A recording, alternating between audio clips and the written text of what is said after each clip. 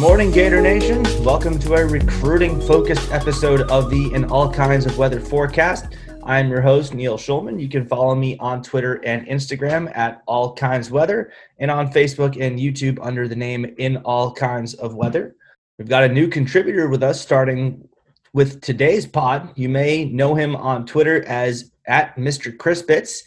You may also know him from the event that got him that nickname when he served as the celebrity Mr. Two Bits before a Gator football game. So today we're going to be introducing him, get to know him a little bit better, and also talk about the explosion on the recruiting trail that the Gators have enjoyed in recent days. But before we get to that, as always, quick word about our sponsors/partners. We are proudly partnered with the Gator Good Foundation, the nonprofit organization that works to send an underprivileged Gator fan to the swamp. For those of y'all that are new listeners, the Gator Good Foundation collects donations from fans, uses those donations to bring someone to his or her first ever Florida Gator football game. We'll pay for flights if necessary, for rental cars if necessary, hotels, game tickets, gear, swag, food, all expenses paid. Trip to the swamp for a special fan for the first time. We have closed our applications for this season down to a couple of finalists, and we will be announcing the winner soon. But if you believe that you or someone you know is worthy of the honor for next season, please email us at gatorgoodfoundation@gmail.com. Of course, as always, donations are very much appreciated. So if you would like to help us out, please go to our website, gatorgoodfoundation.com, and click on the donate button. And while you're there, you can also click around and see some of the campaigns we've done in previous years. Second, we are proudly sponsored by Stingray Branding. These folks will put a sting in your marketing and deliver results that will wow your clients, whether it's web design, logo design, branding, graphic design, social media management, search engine optimization, marketing strategy, or mobile app design. Stingray Branding has you covered.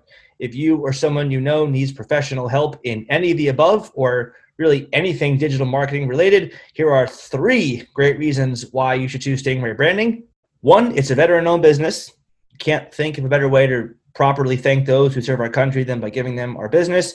2, it is run by a Florida Gator fan. So not only do they do great work, but they do great work and they're owned by a UF alum who also happens to be a US veteran. And 3, I can personally vouch for them as they produced my new logo and the new Gator Collective site.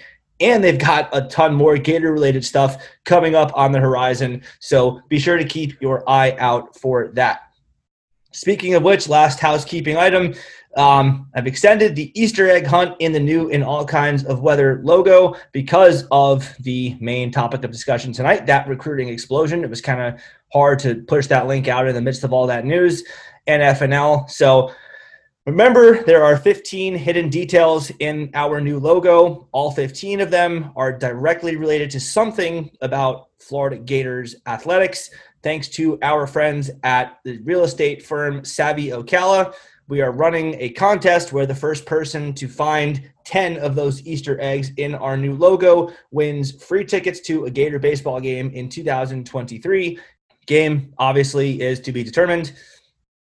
But I will say that the CEO of Savvy Ocala typically purchases season tickets, winds up going to about a third to 2/5 of the games, and he'll sell the rest of them or he'll donate the rest of them. So there will be whatever the home slate is for next year. The Gators will play Miami at home. They will get the Georgia Bulldogs at home for a series. They'll have a single game against FSU at home, obviously. Whatever the home slate winds up being, though, probably between, I would estimate, 50 and 60% of those will be possibilities for you to choose from. As the time gets closer, the schedule is unveiled. We will be happy to work with you to find a game that works for both parties. So with that all taken care of, we have our new contributor, Chris Yanes, on with us today. Chris, I guess the logical place to start is by saying welcome. You and I have been informally talking Gators sports for several years now, and on an informal basis as friends and as 2 people who love the Florida Gators. And honestly, it felt like if I didn't add you onto my brand, somebody else was certainly going to add you onto theirs, as You're obviously a wealth of knowledge of all things Gators, and super dedicated, super devoted, also fair and reasonable, which is exactly what we want to do on this pod. So with that said, welcome aboard. Yeah, well, thanks for having me, Neil. Appreciate it. Always love talking Gator football, and it's definitely getting a little more, especially today now that fall camp started. Everybody's excited, I think, to really just finally kick the ball off a month from today.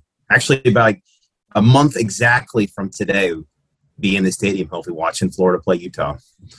Yeah, it's unfortunate that August is one of those months with 31 days as opposed to 30. So you got 31 more days as opposed to 30, which could be the case in some other months. But nonetheless, we are going to be either 30 days or less than 30 days away from kickoff by the time this drops. So almost there, y'all. First things first, though, Chris, we do a segment with every guest that we have on called the Lightning Round, which helps them get to know you better. And it's applicable in your case because you have your Twitter name has a reason behind it. So we'll get to that shortly. But first question is always the same. How did you become a Florida Gator? I've been a Florida Gator since the moment I was born. I'm a fourth-generation Gator in my family. So both my parents went to school there. One of my grandparents went to school there. And he had family before that go to school. So in the fourth generation, my family to attend the University of Florida. I came home in the Gator onesie, so it was just by birth. I was a Florida Gator. That's awesome. That's awesome. Don't think I've had we've interviewed athletes ranging from having played for the Gators last season to 30 years ago or so. Not one of them has said they came home in a Gator onesie. So that's a special elite level of Gatordom. So what is your favorite Gator jersey color combo, both at home and on the road? A little more of a traditionalist, but I do love the all blue with the orange helmet look for the big game blues, as they call them. So I would probably say that's my favorite, but I do love the traditional orange hat, blue jersey, white pants look. Okay, so you're not really a fan of wearing the orange jerseys? Not as much. They are growing on me, though. They are starting to grow on me a little bit more, and clearly the newer players seem to love them. So they're growing on me over time, but I definitely love to go back to the more traditional roots. They're good for one game a year, maybe a Kentucky, or maybe, for example, like if we played Boise State in a one-off game or something like that, maybe you could sort of assert your orange there. Although they have orange too, maybe a UCLA or something like that. But yeah, I agree that they're not really meant for consistent usage. So the Mr. Two Bits opportunity, that's your Twitter name, at Mr. Chris Bits on Twitter. Tell us more about that.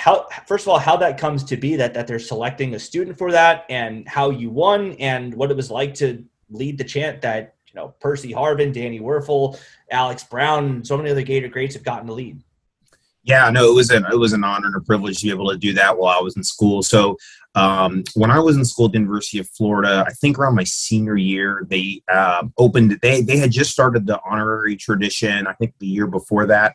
So the next year, they opened it up to a student to do it for one game a year. And there was always an audition, basically a video submission. So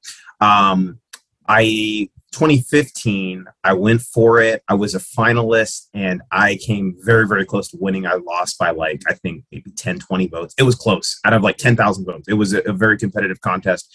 But, discouraged for a moment, came back the next year even stronger, made an even better video, and was selected amongst a committee of people in the athletic department. So I got to lead the cheer, and it was great because I actually had all my family that attended the University of Florida who had been going to games for generations, or remember the original Mr. Two Bits as he was getting started out, get to watch me lead the cheer. So it was really, really cool. Definitely a moment that I'll never forget. And probably outside of seeing us win a national championship, maybe my favorite moment as a Gator. Well, that's great that you're on our team now, because you have an almost psychic ability to detect the next question, because that was it. What was your favorite moment as a Gator fan, not including the Mr. Two Bits opportunity? Yeah, no, definitely. I would say it was – I was not quite old enough to remember 96. My first game was the 96 season. It was the homecoming game where we beat LSU that year. So just kind of growing up, I think in the 90s, remembering the Steve Spurrier years and just the dominance, the absolute dominance that was during that time period. Just we didn't lose a lot of games back then. So I would say just kind of growing up in the Steve Spurrier years was probably my favorite time as a Florida Gator, and definitely influenced the side of my fandom going forward. You were young for the 96 season. 4 years old. Yeah, that's right. You're 2 years older than me. That's right. I was 2 years and 10 months old when we smacked FSU around in NOLA. And there's a video of 2-year-old and 10-month me running around doing, I guess, what passes for a Gator chomp. Limbs weren't quite coordinated enough to make it look legitimate, but it was the idea. Everyone in the room got it. But yeah, that was certainly a special time for the Florida Gators. We're definitely looking to build more of those special times for the Gators moving forward. That's the great thing about the University of Florida. We don't just look back. We say, oh yeah, that was great, but that we're looking forward to replicate those times too. So that's the buzz right now, because that's what recruiting is. You're loading up your roster to attempt to build more memories like that. So Florida Gators, Friday Night Lights last week, a slew of commitments, 4 in total. There are rumored to be more guys who are close to committing. We'll get into that in a bit. Chris, as University of Florida alum, I know you have experienced, the Swamp in both good times and bad. I know that you understand the electricity that goes into that. Let's start with this question as it pertains to recruits and their desire, their willingness, and I guess to a degree, their levels of excitement about playing for the Florida Gators. How much of the atmosphere of the Swamp do you think is currently a pull or a talking point for the coaches versus just them building relationships with the coaches and the players? Yeah, it is no secret. I think even during the the down times of the last 10 years or so, post Urban Meyer era, the Swamp is still a Swamp, and there's been some moments where it's just been the best atmosphere in college football. And I think we can think of many moments in games where that was the case. Think back to the Auburn game, 2019, LSU 2018, Ole Miss 2015. Heck, I'd even go back to 2011 Alabama. There's just it's a great atmosphere. And it's a pull for any player to want to play in a place like that. And every visitor that's come through that building over the last couple of years, regardless of if they committed or not, came away saying it's an electric atmosphere. So definitely, I think it's a pull. I think now as recruiting has started to shift and change, and the motivations have changed, and I'm sure we'll talk about those. It may not be the only thing, and it may not be as big of a factor as it used to be, but it's still, I think, a factor. Sure. It certainly was for one recruit we're going to talk about in a little bit. Now formerly an Ohio State commit, nickname of Mustard, Dijon Johnson.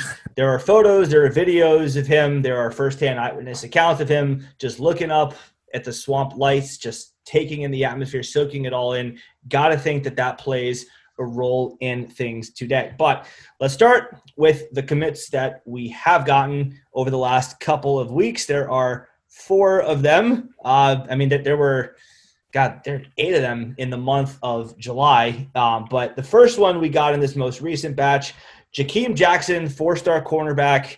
By the way, when I say 4-star, that's not exactly the same formula as the 247 composite. I'm just looking at the 4 major ranking sites. It's ESPN, Rivals, On3, 247. If 3 of them or more give the kid a certain star ranking, that's what I use. So consensus 4-star commit in Jakeem Jackson committing to Florida. What about him is particularly impressive to you, and what do you think he brings to the Gators? I think this is a guy that was just made to be coached by Corey Raymond. You think back to some of the players that Corey Raymond has coached over the years, those long, rangy corners, very physical. And Jakeem Jackson checks all those boxes when you look at his film, when you read some of the evaluations and the scouting reports that all these sites have said. He is that DB, and Corey Raymond identified him before he was even a 4-star. This was a great evaluation by this staff, and primarily Coach Raymond. He was a 3-star, not really coveted. And actually, there was an article, I think, today on On3 that kind of covered his rise and how he's now become a consensus 4-star, and he's probably not done rising in the rankings as other platforms catch up to his ranking. But I think he's a great player, and when it's all said and done, I mean, this is going to be a great defensive back class because he's in it, and I definitely see him as a major contributor early on in his career, because I think he has all the traits and the skill sets that Coach Raymond, has looked for in his defensive backs over the years.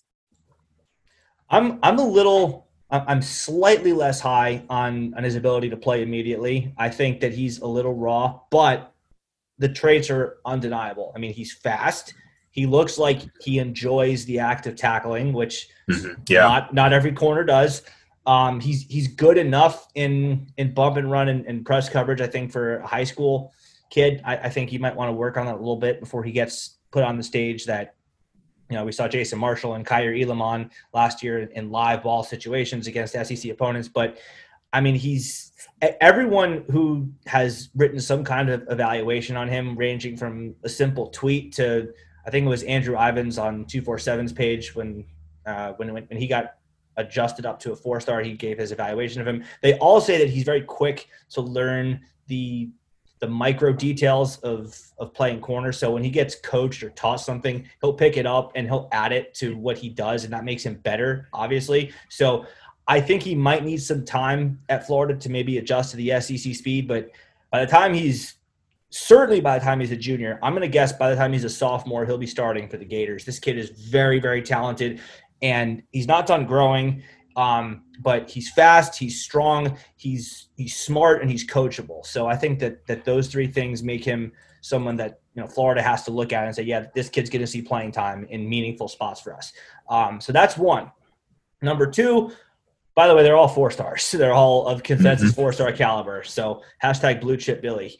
Number two is Aiden Mizell, a wide receiver that had a lot of buzz early in his recruitment process to other schools like Alabama and Georgia. That kind of died in more recent months, and smoke started coming out about him liking Florida. Sure enough, he winds up committing to the Gators on July 29th. So what do you make of him? And same question. What do you make of him, and how do you see him contributing to the Florida Gators? He's a headliner of the class now. He's the top ranked recruit. He probably is another recruit that I could see continuing to rise up and be on that very, very high-end 4-star ranking. His film is amazing. I mean, you just look at his film, it reminds me a lot of Devontae Smith. And I think that's kind of the shift we've seen now with this coaching staff, is that they're recruiting receivers. The previous regime was more about getting those really tall, physical receivers. This regime seems to be more focused on getting those more kind of lanky speedster receivers that you saw at Alabama that Billy Napier coached while he was there on Nick Saban's staff. So, and I think that Aiden Mizell is that perfect mold of that. He's fast, he's quick in space, he can take a screen pass and go 80 yards down the field. I mean, he's got that big playmaker ability. It's also not a secret that receivers probably outside of defensive line, the biggest need maybe on this team right now. And I could see him easily contributing in his second year, just given his skill set, his speed, his ability to make plays in space. We need a guy like that that can come in and contribute early, because we're going to be losing guys like Justin Shorter after this season. We're going to be eventually losing guys like Trent Whittemore. So we're going to need guys and just to increase the overall talent pool in the receiver room. And I think he just fits that bill. And then I also love the fact that, he is a legacy. There's a couple of legacies being recruited by the staff right now, and I think that's great that we're putting some focus on that. So, that commitment video, that commitment, great with the Gators coming out. He got TMZ's attention. So I think this kid's got it. I think he's got it. I think he's going to fit right in with the program and the culture that the staff is building. And I do think he is a potential, given the need at receiver, I think he's just a very, very talented player. I do think he could contribute as a freshman. A couple things that just cannot be ignored. Number one, you mentioned his ability to play early. Funny enough, that is his nickname, Early Mizell. That, at least on Twitter, it is. Number two, that commitment was an all-time gem. That was just brilliant. Oh, I forgot my hats. Yo, how'd you forget the hats? And he gets up and walks away and acts angry. A little bit of like Broadway Flair and him there, just act legitimately He upset. he got me because even I was watching it. I was on vacation and I was just watching it while I was at the beach, and I was like, oh my god, like how the heck do you forget like your hats at the Yeah. biggest moment? And it was all play. So elite head fake on that one. Yeah, elite head fake. And then coming back with those two, I think they were Caymans technically, but close enough for me. Yeah, I mean, the kid's fast. Like that's the start of every, I think, respectable analysis of him. The kid can fly. Took a couple of notes on him that I'm going to read off. He has been clocked at 10.65 in the 100-meter dash. That's meters, not yards. I think meters are 39 inches or yards are 36. So that's more than 100 yards. And 10.65 seconds. Track star, of course. That's how he is so fast. And his parents were track stars at UF, so it's definitely in the pedigree. For sure. Exactly. Yes. So 10.65 in 100-meter dash, 46.99 seconds in the 400-meter dash. I mean, again, Chris, this is where I miss Dustin because he's the engineer. He's the literal rocket scientist that would tell me exactly how many yards that is. But it's more than 400. It's more than 100 yards. And whatever that distance is, multiply that by 4. He runs that in under 47 seconds. So that's absolutely ridiculous. Yeah. And I mean, yeah, he's fast, but he's also – I remember the days of when Jeff Demps was here and the announcers and the color commentators would say, this is not a track guy trying to play football. This is a football player who's also really, really fast and also happens to run track. That's how I would describe Mizell, except as a receiver, obviously, not a running back. But this kid is super fast with the skills you want in a wide receiver. He's got a nice catch radius. He can go up and get the ball in traffic. There's at least 2 plays on his huddle film where he just takes the ball away from a receiver or from a defender. And he's got these really quick feet as opposed to just the straight line speed. So he's got that route running ability. I'm thrilled. I am absolutely ecstatic that Florida got this kid. The one area of his game I think he's going to have to improve on is his blocking. Sure. I think if there's one weakness, and that's pretty common for a lot of receivers coming out of high school, but at the college level, and especially in this offense, you're going to be required to block on the outside. So that's something I think the coaching staff's going to have to work with him on. But I mean, like we said, I think all the other skill sets are there, and I think if depending on how the room shakes out over the next year, I think he's going to have an ability to make an impact. And I'm not sure, and it really hasn't been said a whole lot about any of the commits we've gotten who's going to potentially early enroll. But, I mean, this would be a guy, if you could get him in early, it definitely could work out. He's a smart kid, too. The football IQ is there. Yep. And, I mean, and going off your blocking point, he's got to get a little bit bigger, too. I mean, part of that's technique and knowing where to place weight the hands. Yeah, but, I mean, again, there's no reason not to trust Mark Hockey. He's done nothing to dissuade me from thinking that he can get that done. So, I mean, again, like pretty much every high school kid, I mean, even Jason Marshall had to come in and work on some stuff. He wasn't day one, SEC, all SEC level, but I have very, very high confidence that he will be a kid that Florida will utilize in a lot of different fashions, not the least of which is, and I can't wait to see this in actuality as opposed to just saying it, but taking the top off of defense, because that's something Florida has not had a ton of in recent years. So that's number 2. Number 3, Jordan Castell, a safety that committed on Saturday morning after FNL. I mean, do we want to say that this was an FNL commit, or do we want to just call this a plain old commit? Because he moved his commitment up. He was originally going to commit, unfortunately, on the day of his father's passing from last year. He still found a way to make a great tribute to him in his commitment. But I think he committed at FNL. It's an FNL commitment. It was an inevitable, I think, commitment. He was probably it was the worst kept secret maybe in the recruiting world that this guy was going to be a Florida Gator. He had already been wearing this stuff and tweeting it all out for weeks and weeks and weeks. So it would have been the greatest upset in the world if he hadn't picked Florida. But no, I when you watch his film, super physical guy. I mean, he just runs downhill. Loves contact, and that's kind of a theme I'm sensing with this staff is you cannot play any position on the defensive field, even at the defensive back position, if you are not willing to be very physical and come down and make tackles. And that is something that this staff is emphasizing. When I actually listened to the media day press conference this afternoon, and one of the things that all the coaches always say that they describe that Billy Napier team as is physical. So Jordan Castell fits that mold. And I do think he's probably, of the four we're going to talk about, I kind of see him as the most developmental player that's going to need a little more time. Safety is a tough position to play in the college game. We saw even guys like Marcus May, who's one of the better safeties in school history, have to go through growing pains. I think this is a guy that's going to need some development. And fortunately, there seems to be some depth already in place at safety that he can wait his turn. So I do like him long-term as a 2-3, that contributor in that second, third year. But great size, great body, or, I don't think he's going to need a whole lot of time in the weight room. I just think he's going to need to learn the college game, the ins and outs of playing safety at the SEC level. But it's a great get. And I think, depending on the outlet you look at, is a top 10 player at his position overall. So we need more guys like that are top 10 at their level. We've already gotten, Aiden Mizell is creeping up into that territory. Trayon Webb is another guy that would be in there, and then this guy for safety. So good get. I'm really excited that we finally got him in the class. For sure. Yeah.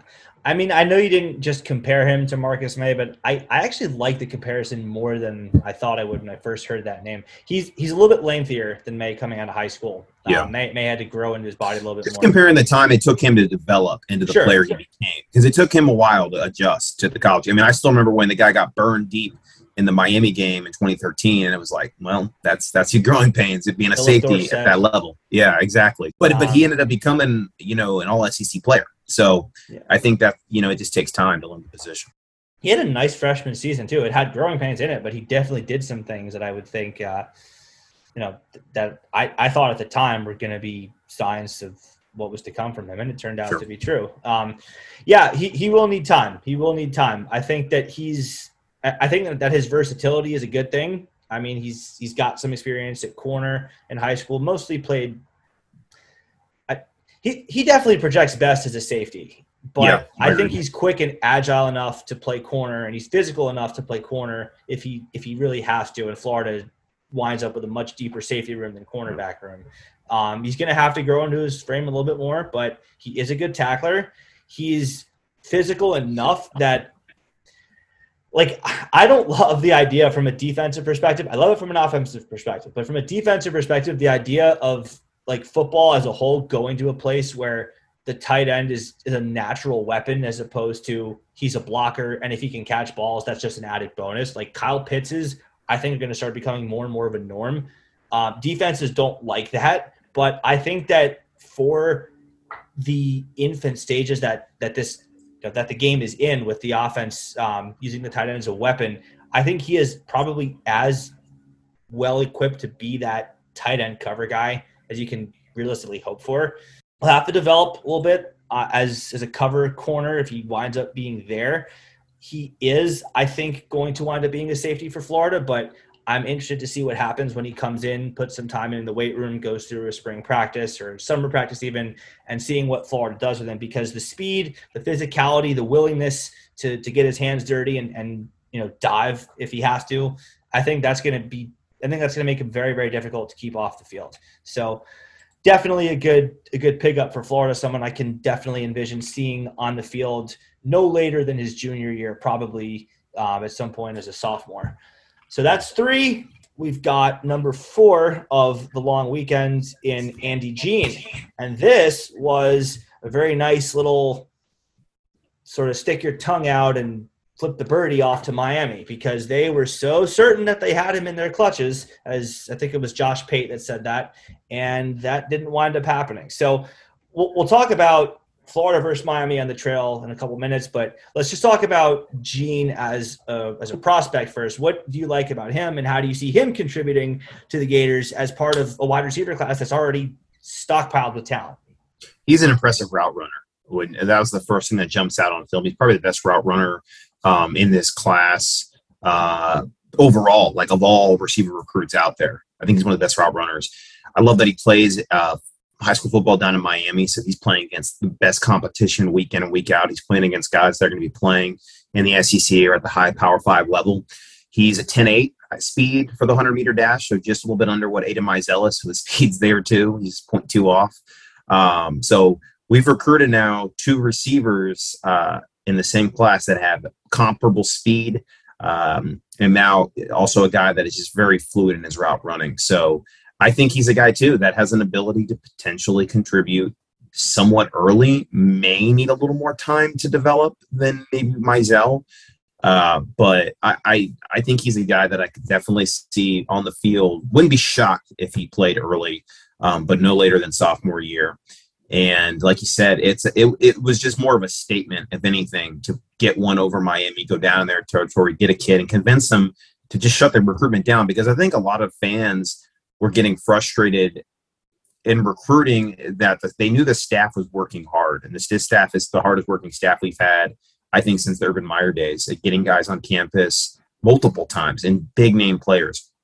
But the frustration, I think, has been the closing of the recruitments, and this is a sign that this staff can close. And they convinced him not to go on a visit down to Miami and just to shut the recruitment down at Friday Night Lights. So huge win. The receiver room, I think at this point is pretty much complete with his commitment, other than maybe if Duquavius Sori ends up joining the class this month. So, it's a great ad. It's a great ad, and I think he contributes relatively quickly in his career. Yeah, for sure. I agree with pretty much all of that. I will say the one thing that really impresses me when I watched his tape, I thought, okay, this is a really good receiver. He doesn't look stupendous, but he looks very, very good. And then I start seeing the logos on the helmets of the teams he's playing. He's going up against IMG, against Booker T. Washington, against Carroll City. He's going up, like you said, against the elite of the elite high school talent. And he is more than holding his own, looking very, very good against them. Route running, you touched on, excellent. I think actually he can still get even better at it because his feet are so naturally quick. Could maybe get a little bit crisper at that, but very, very good for sure as it stands right now. Nice catch radius. He could grow a little bit more. Again, we're talking about juniors in high school. They all could. So kind of a boilerplate comment there, but I like the potential. I think he's definitely someone that could grow a little bit more, but when he does, I think he adds that extra element of physicality. I think he's going to be someone that the Gators are going to wind up relying on in the big games against Georgia and Alabama. We're going to be talking about him and Eugene Wilson II and Aiden Mizell and possibly Sori as guys that, yeah. Creed Whittemore too. Huh? Creed Whittemore too. I think. Yeah. Another slot guy. Sure. I mean, these are guys we're all going to be talking about as, yeah, we can use these pieces and feel good about our chances in using these pieces against the Georgias and Alabamas. And if we get there, Ohio State and Oklahoma and Clemson in the playoff, hopefully one day. But yeah, I mean, the idea of getting him to just shut down his recruitment early, as you mentioned, obviously huge. I do wonder a little bit if there is the potential for a flip if Miami really keeps the pressure up. I wouldn't bet on it, but I don't know if this commitment is necessarily over if Miami keeps at him hard. What do you think? I think the staff is going to have to work for a couple of guys. I mean, we saw Sharif Denson get an Alabama offer. That sounded like it was a big offer for him. I'm not as concerned about, flips. I mean, Dan Mullen was not fantastic at recruiting at Florida, but to his credit, he did hold a lot of commitments. And I think the logo here just, anytime you do get a commitment to the University of Florida, history shows more often than not we're able to hold a guy. And I think that this staff, just given the fact that they are putting so much legwork in and not just making the player feel welcome and talk about what they want, but they're also recruiting the family probably better than any staff I've seen in recent history. So all those combined, I do think that as long as we keep getting these guys on campus like an Indy Jean, like Sharif Denson, or anybody else is going to be recruited after a commitment, I don't see I give it a very low probability that we see flips with this staff just moving forward. And certainly in the NIL era, that could be different. But I think that this staff is going to be very good at, once you get them committed, that they're going to remain in the class and end up signing on signing day. I think that's a fair statement. I think that whatever low probability there is of a flip might be slightly increase just because he is from Miami, because I know that he did like the staff. I know he does have relationships with a couple of the players there. We're still probably talking about single digits out of 100 in terms of percent chances. So I wouldn't worry too much, but I do think, like you said, Florida has to definitely keep the contact up. I'm by no means comparing Florida to FSU, but we saw the comments from Desmond Ricks not that long ago. Yeah, they just stopped contacting me. So yeah, I don't even know if that's true or not, but I mean, there have been, as we know, that look. Yeah. And there have been, to be fair, there have been commits to decommit over the years because they didn't feel like they were wanted enough. So I think Florida's going to have to keep up the pressure a little bit more so on him than they will with other committed guys like Denson being a UF legacy, as you said, Ada Mizell. I think they can, maybe afford a little bit less pressure on, but I would think it is significantly more likely that he stays and flips, as is usually the case when you are verbally committed. So that gives Florida a class with 16 committed kids right now. We're talking about a class that I believe this year still can go to 32, right? Until that rule drops after next year. Correct. Yeah. So this would be the year to sign a big class if you want to. And I think if they have the ability to do it, I think they will. Because I think, as we saw, that this staff has been very aggressive at flipping the roster. And in order to get a culture instilled quickly, you have to kind of do that and get your guys in there. So I do think it would not be shocked if this class somehow got near that 30 number, whether that is via high school or transfers. So I do anticipate a really big class, especially because last year in the transition class, we didn't bring as many guys in. Given it was a transition class, and he did kind of blow the class up and try to get the guys that he truly wanted in. But no, I think that this is a class that is, it may not even be, it's probably a little bit more than halfway full now, but may not be 2/3 full. So I think we've got a way to go. At 16, it can't get more than twice as full as it is now. It cannot go beyond 32.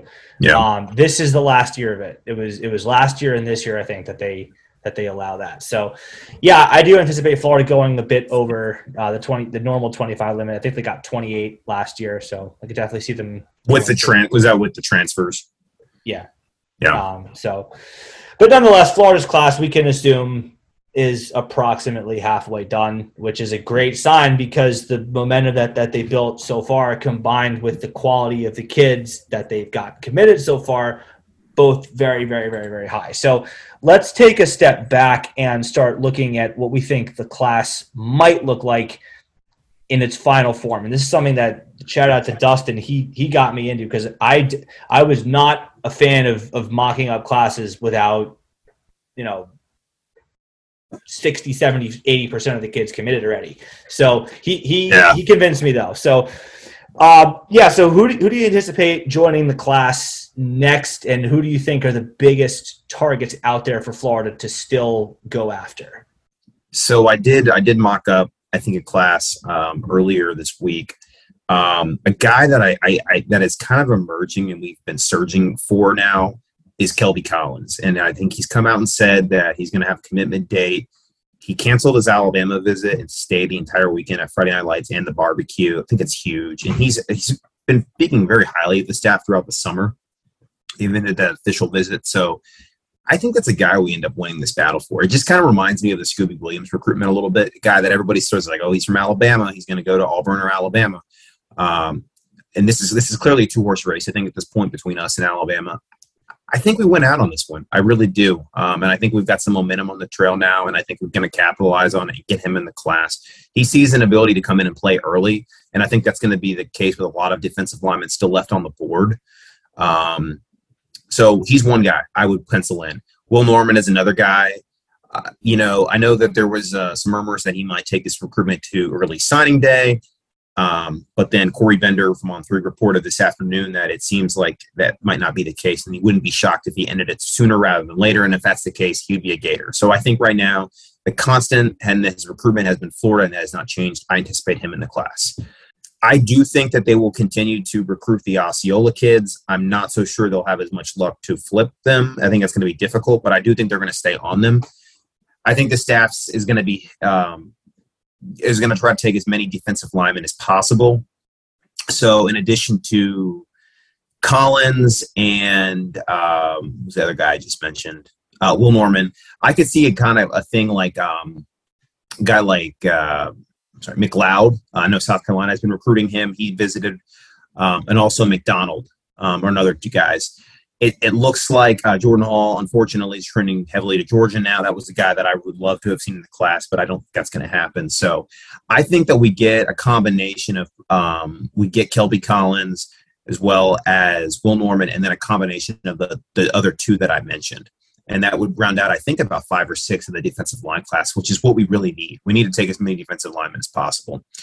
Then linebacker. I think that Jaden Robinson likely flips from South Carolina. I know that he kind of quietly visited over the weekend, and you don't normally quietly visit a school like that if you're not thinking of doing it. I think we offered late, and he was ready to commit, and he followed through with it. But I think being a Lake City kid, that is a commitment, a recruitment I think we could take advantage of. And then the big one there left in the class, the headliner that everybody wants, is Cormani McClain. That's a 50-50 battle at this point between us and Alabama. I think with Corey Raymond, I'm going to give us the edge. I think that a guy like him, he's from Florida. We have good relationship with the family. I think we find a way to win that recruitment. The staff seems to be finally finding its way on the trail. He's a guy that I think we definitely get in there.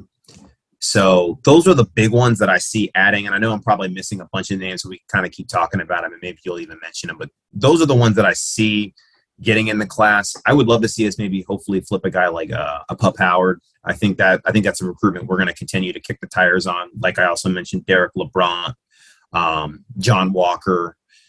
We've already flipped one UCF kid this cycle. I don't see why we couldn't do it again. I think we're going to continue to recruit guys like Lucas Simmons and Roderick Courtney from Florida State, especially if they end up having a subpar season again with Mike Norvell. I think that's a recruitment that we could capitalize on. I know we recently put out some offers to some new offensive linemen. Caden Jones is a name on offensive line that I think that we could potentially get. He's a high 3-star or low 4-star guy, depending on what outlet you look at. He's somebody that I see in the class because I think we need to at least take 2 more offensive linemen to round out to get a solid 4 there. So those are the names that kind of just come to mind. When I did a mock earlier, I was able to get us to around the low 280s, high 270s, which would put us in that 8 to 10 range, historically speaking, on 247.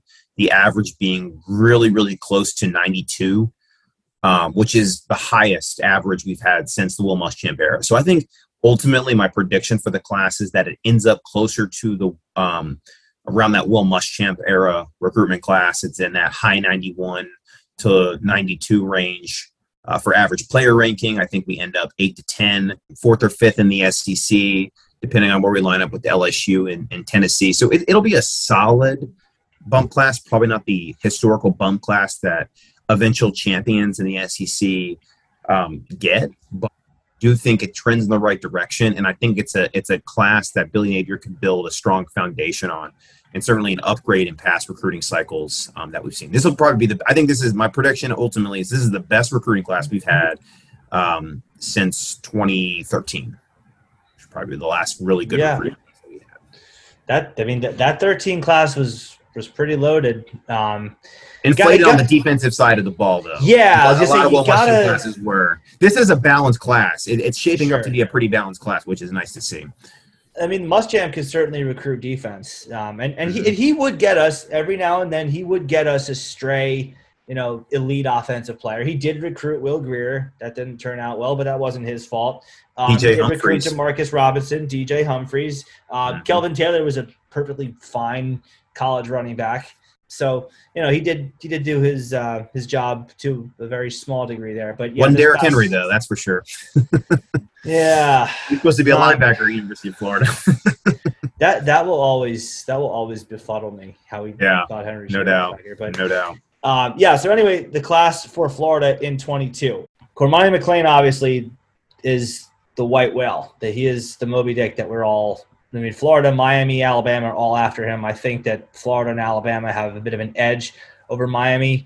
I think that the Gators have a slight edge, as you said, because First of all, the Lakeland pipeline to Florida, excluding, of course, Demarcus Bowman. But aside from him, it has been very, very good to us with Rainey, the Pounceys, Ahmad Black, who, by the way, is a coach there now.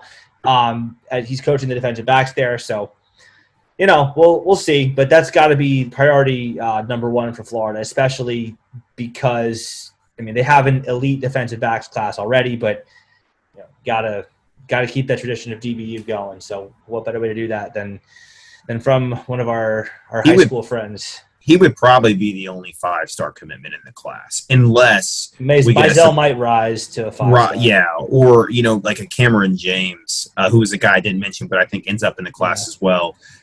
Who's now the 23rd overall guy on their ranking system, not the consensus. Yeah. But if something like that, a guy like him continues to rise. That's the only way I see us getting the 2 to 3 5-stars that traditional bump classes get, is if we get guys to rise and then pair him with Cormani McClain. Yeah, so Cameron James is a Florida-Georgia battle, at least as of right now, it seems. Another guy you mentioned, Jordan Hall, another defensive lineman that I think is a Florida-Georgia battle. Unfortunately, I would not give Florida the edge on either one. I do, though, think that James too. You think James is leaning Georgia? I think he's leaning Georgia right now. I think we need to see how the season plays out, obviously, because this is my catchphrase with recruiting. There is no sales pitch as effective as winning. So if Florida even goes 9-3 this year, forget national championships, then Napier could go in his living room and go, Cameron, see what we're building? We got from 6-7 to 9-3. We need to get those last couple of steps up to the top, though. Would you like to be a part of it? Maybe that helps change his mind. But I think right now he's leaning Georgia. I do think it is a very slight lean towards Georgia, probably 55-45 or maybe at most 60-40 Georgia. He did have some smoke to Florida a few months ago. I think he had 2 or 3 different crystal balls come in back in the spring. I know, though, that he got an offer from Georgia that he had been coveting for a while, and then he took a visit to Georgia towards the end of June that he really enjoyed. So I think in part because they're the last impression that he's gotten. He visited them more recently than Florida, so I think that's a little bit fresher in his mind. Definitely would not be stunned if he came to Florida, but I think that Georgia has the slight lead right now. And obviously, as I said before, we have to see how the season plays out before making more definitive judgments on that. But yeah, so we've got those two on the defensive line. I do think, like you said, Florida is not done putting the pressure on Derek LeBlanc, committed to Oklahoma, John Walker committed to Central Florida. I refuse to call them the 3-letter version of their name because that makes them happy, and I have no intention of doing that. But I think that Florida has a legitimate shot to get one of them. I don't know which one right now. I think it'll depend on how the new coach at Oklahoma in Brent Venables does with his actual season as opposed to recruiting in the offseason. I think if they have a good season, I think maybe he stays. Maybe if Central Florida has a good season with Malzahn, if they can build from 9-4 to go maybe 11-2 or something, I think that's kind of out of the question. I don't think both of those things happen, though. I think that's asking a lot out of both schools. I would think Florida has a legitimate shot to get one. The position that concerns me right now is the offensive line because Florida's got Bryce Lovett, who's, decent. I don't think offensive linemen prospects. Yeah, and offensive linemen also aren't really given super high ratings unless they're just absolute can't miss guys like Michael Orr or DJ Humphreys. I think was a 5-star. But Lovett's fine. I'm happy with him. I like the addition of Harris from IMG, but they need more than 2 guys. They need at least 2 more. Really, with the extended class now, I would think that Florida should get at least 3 more. But at a bare minimum, 2. I don't think Florida's done with Lucas Simmons. I wasn't initially high on our chances to get Monroe Freeling, but I don't know now. He's from – fun fact. You got to see how the visits go in the fall to kind of get a gauge on where he's at. I think that recruitment can go in a number of different directions. Sure. Fun fact, he's from about 2.5, 3 miles away from my company's office in Pleasant, South Carolina. So nice. Yeah, it'll be interesting to see how that plays out. I think Florida is going to put the pressure on him. Will Norman, as you said, I think that's one that Florida might be leading for. I think the quicker he makes his decision, the better. Again, there's no sales pitch like winning. So if Florida has a good season, that might reduce the effectiveness of that. The sooner he commits, the better statement. But nonetheless, I think that that's someone Florida could definitely add. Looking down the list of guys on Florida's board, I don't know what to make of a guy like Xavier Hardy. I don't think I think we're not gonna. That recruitment has ended. He's, from my understanding, academics are a major concern, and the staff, unlike the last staff, is not going to take a risk on a player not making it into campus, which I appreciate because we can't do that anymore. You know, it really burned us when you get those we never really had a true top 10 class with Dan Mullen because those two top 10 classes fell apart. Either they're not making it to campus or they transferred. So I think the staff is going to be very disciplined in who they take. The ghosts of Chris Steele still haunt us today. Yeah. That makes sense about Hardy. I know that he liked Florida. I know that when Florida met with him, they liked him, but learning that doesn't really shock me. If academics weren't a concern, he'd be in the class. But I just think because of that, unfortunately, we're going to have to pass. Okay, well, that would actually make sense. A guy like Samuel Mpemba, I think that's a bit of a reach for Florida. I think he's leaning Georgia. Again, a great season for Florida could change that, but as of right now, I don't think it's especially likely. Caden McDonald's mentioned. I think you mentioned him, right? I don't know. I don't know about him. He got a Clemson crystal ball from Rusty Menzel. So if like I mentioned, between him and McLeod. That's the one that seems to be there's some South Carolina chatter that because he had been such a South Carolina lean for a long time. A lot of people on their message boards are now hearing chatter that he really loved that Florida visit and that we might be closing on that one. It might be a sleeper one like a TJ Searcy was. Yeah, another guy who was looking at South Carolina as well. So it's kind of interesting the recruiting battles we've had with South Carolina this cycle. For some of the crystal ball that comes in a couple days ago tue. It wasn't that long ago. Caden McDonald. Yeah, it was like Friday, I think. Yeah. But McLeod, I don't know how to say his name, but I think he's the one out of those two that is more likely now ends up in the Florida class. Yeah, I would think about that. That's probably true. Then there's a guy that you mentioned, Kelby Collins. I think that would be a massive pickup for Florida on the defensive line. I would be cautious of Alabama and Georgia making late charges on him, but I would also agree with you that I think he is most likely to be a Florida Gator. I think the last guy that we got to talk about is Dijon Johnson. Yeah. The kid, Wharton, the kid that we talked about at the top of the show, talked about him looking all around the swamp like, I don't want to say like a deer in headlights, but like a kid who's living his dream, because that's what it looked like. He looked like he was envisioning himself making plays in that environment, in that building, with 90,000 fans screaming his name, cheering for the Gators, doing the chomp, all dressed in orange blue. It looked like he was picturing all that from the way he was kind of looking up at the lights. What to make of him? I mean, the decommitment from Ohio State was great. I do wonder if there was a particular reason why he decommitted from Ohio State without immediately announcing his commitment to Florida. That could be because he wanted someone to make a commitment video. That could be because he wanted, two moments. He wanted the moment of decommitting from Ohio State and a second moment of committing to Florida. Maybe he genuinely does want to hear from other schools like Miami. Maybe he does want to hold out for another offer that he doesn't have so far. But all signs do point for him coming to Florida. So that, if we don't get Cormani McClain, I think is more than a serviceable backup plan. And besides, the Gators already have a slew of defensive backs already committed. So in summary, my takeaway from the class so far, I'm not going to mock it up right now. I just did that a couple weeks ago, and some of those guys are already committed elsewhere. So that doesn't really, I don't know. The last time I did it didn't really work out too well. So I'm going to put that on hold for a little bit. But in summary, what I'll say is I think that Florida as a staff overall, obviously doing a great job reaching out to the elites and building relationships with them and their families. As Chris was saying earlier, I think Florida is also with the exception of the offensive line, everywhere else, they've done a great job of planting enough seeds at each position that if they miss on a kid,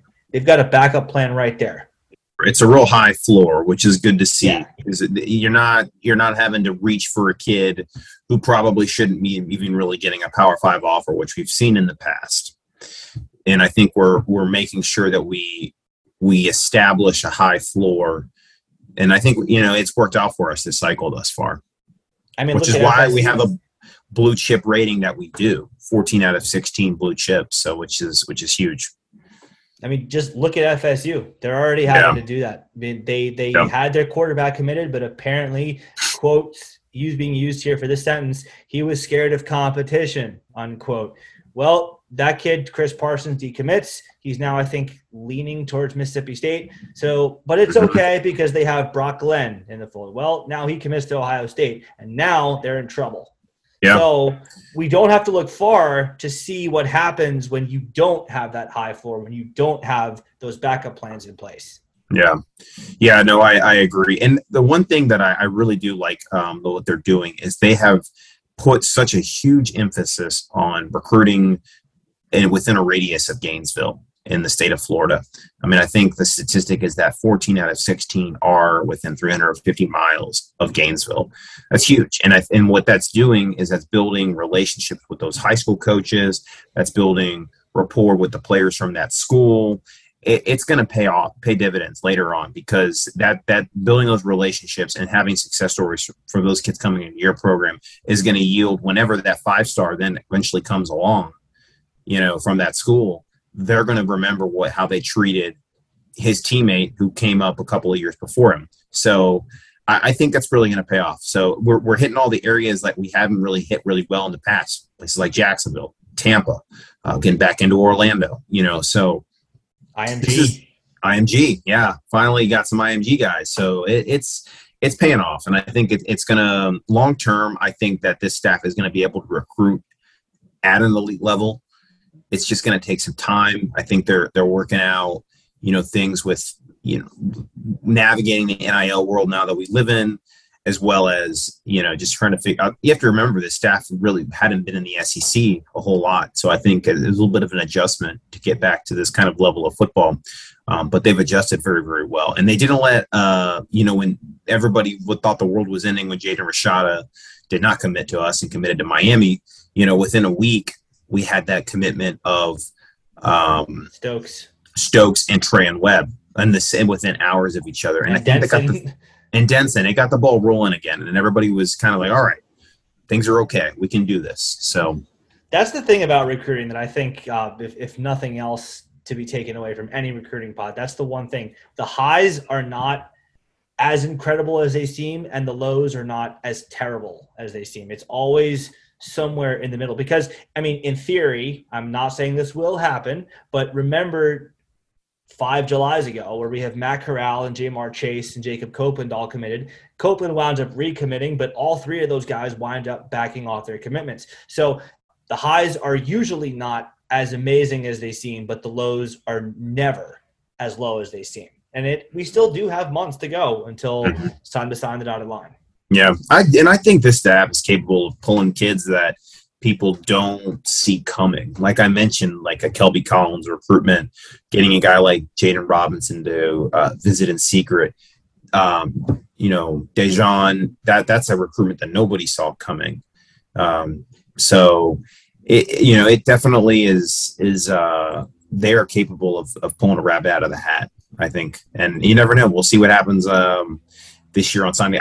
I can't wait for them to have a signing day where they've had a full year to recruit. And this is going to be that opportunity for them, because what they were able to do in a finite amount of time, they deserve a lot of credit for last year, and pulling some of the kids that they did, like a Shamar James, like a Kamari Wilson, who they would not have committed to Florida if they didn't come. I think it's going to be really cool to see how they can close on signing day in December in a couple of months.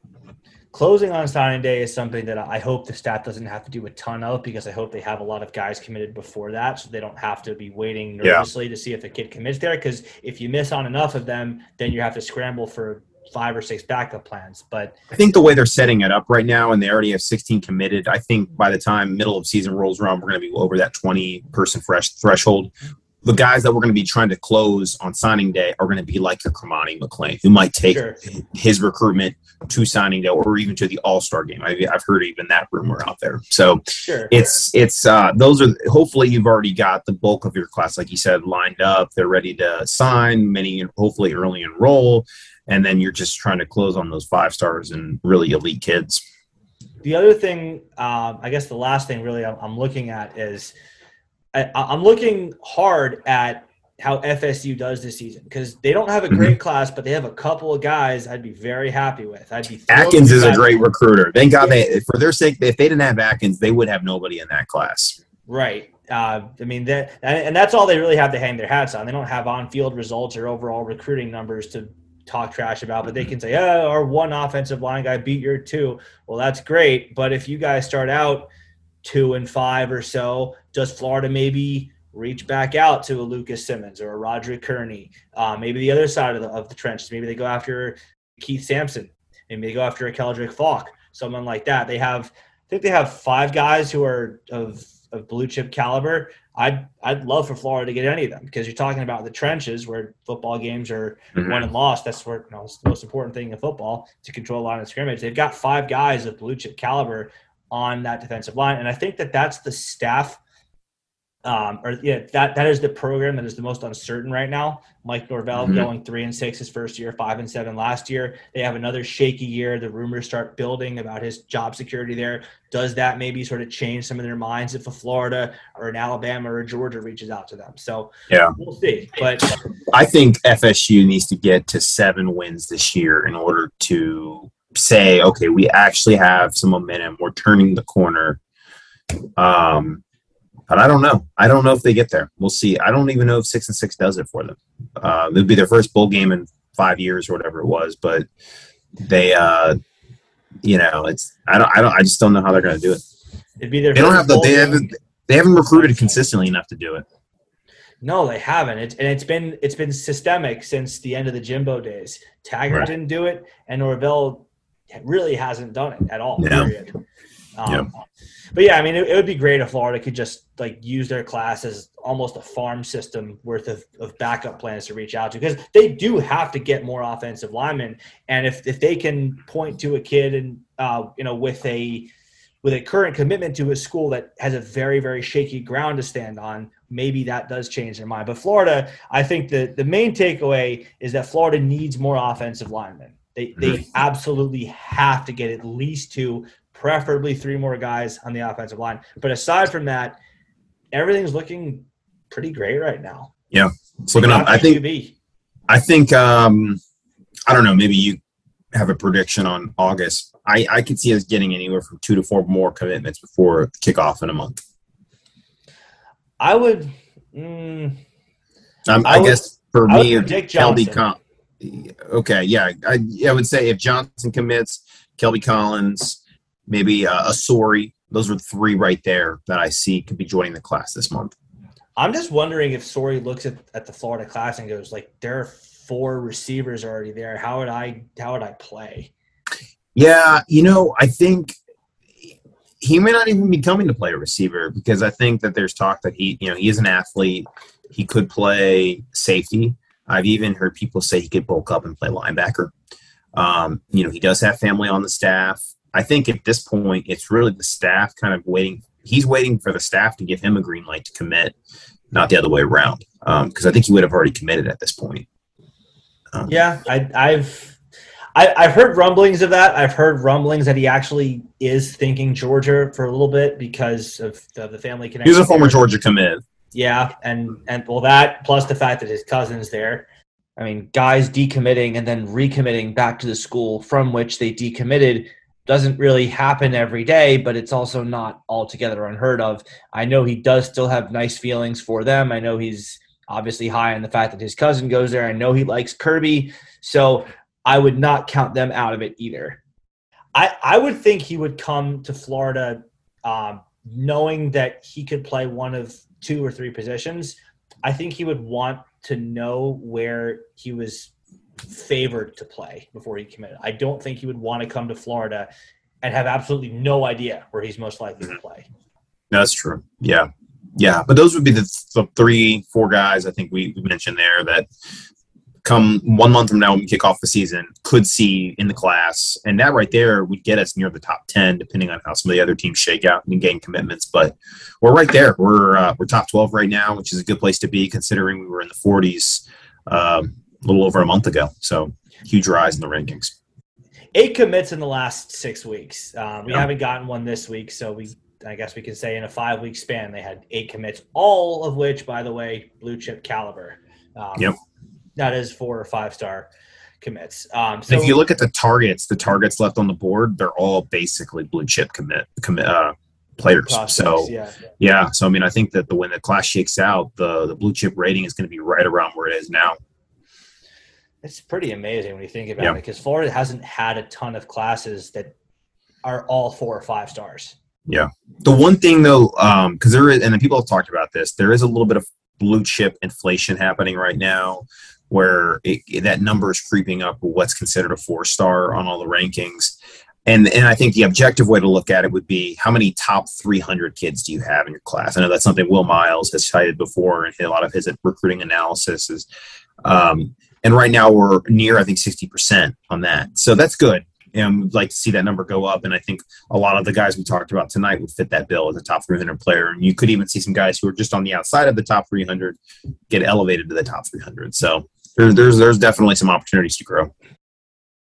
Definitely opportunities to grow. As I said, as I know you agree with, there's no real sales pitch as successful as winning games on the field. I think if Florida can show that, if they can even – I think even 8-4 would be a positive sight for recruits. I mean, because look at the schedule.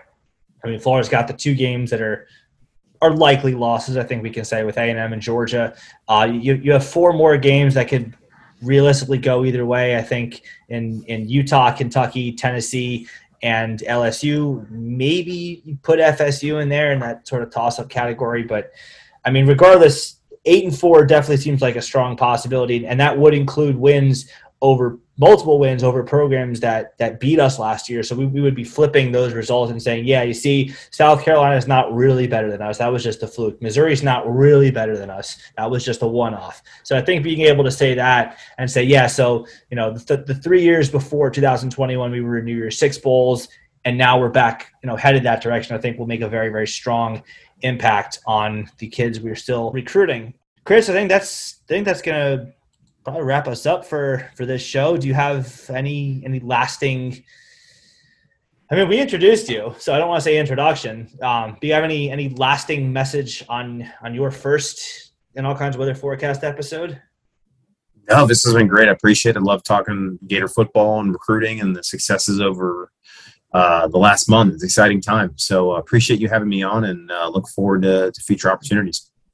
For sure. Well, I was really asking if you had any other predictions that you wanted to go after that we hadn't covered so far. Well, I mean, we'll talk about the season in the not so distant future, but no. But as far as recruiting, no. I mean, I think I stand on the prediction. I think we end up as a high end top 10 class, 8-10 range, 4th to 5th in the SEC.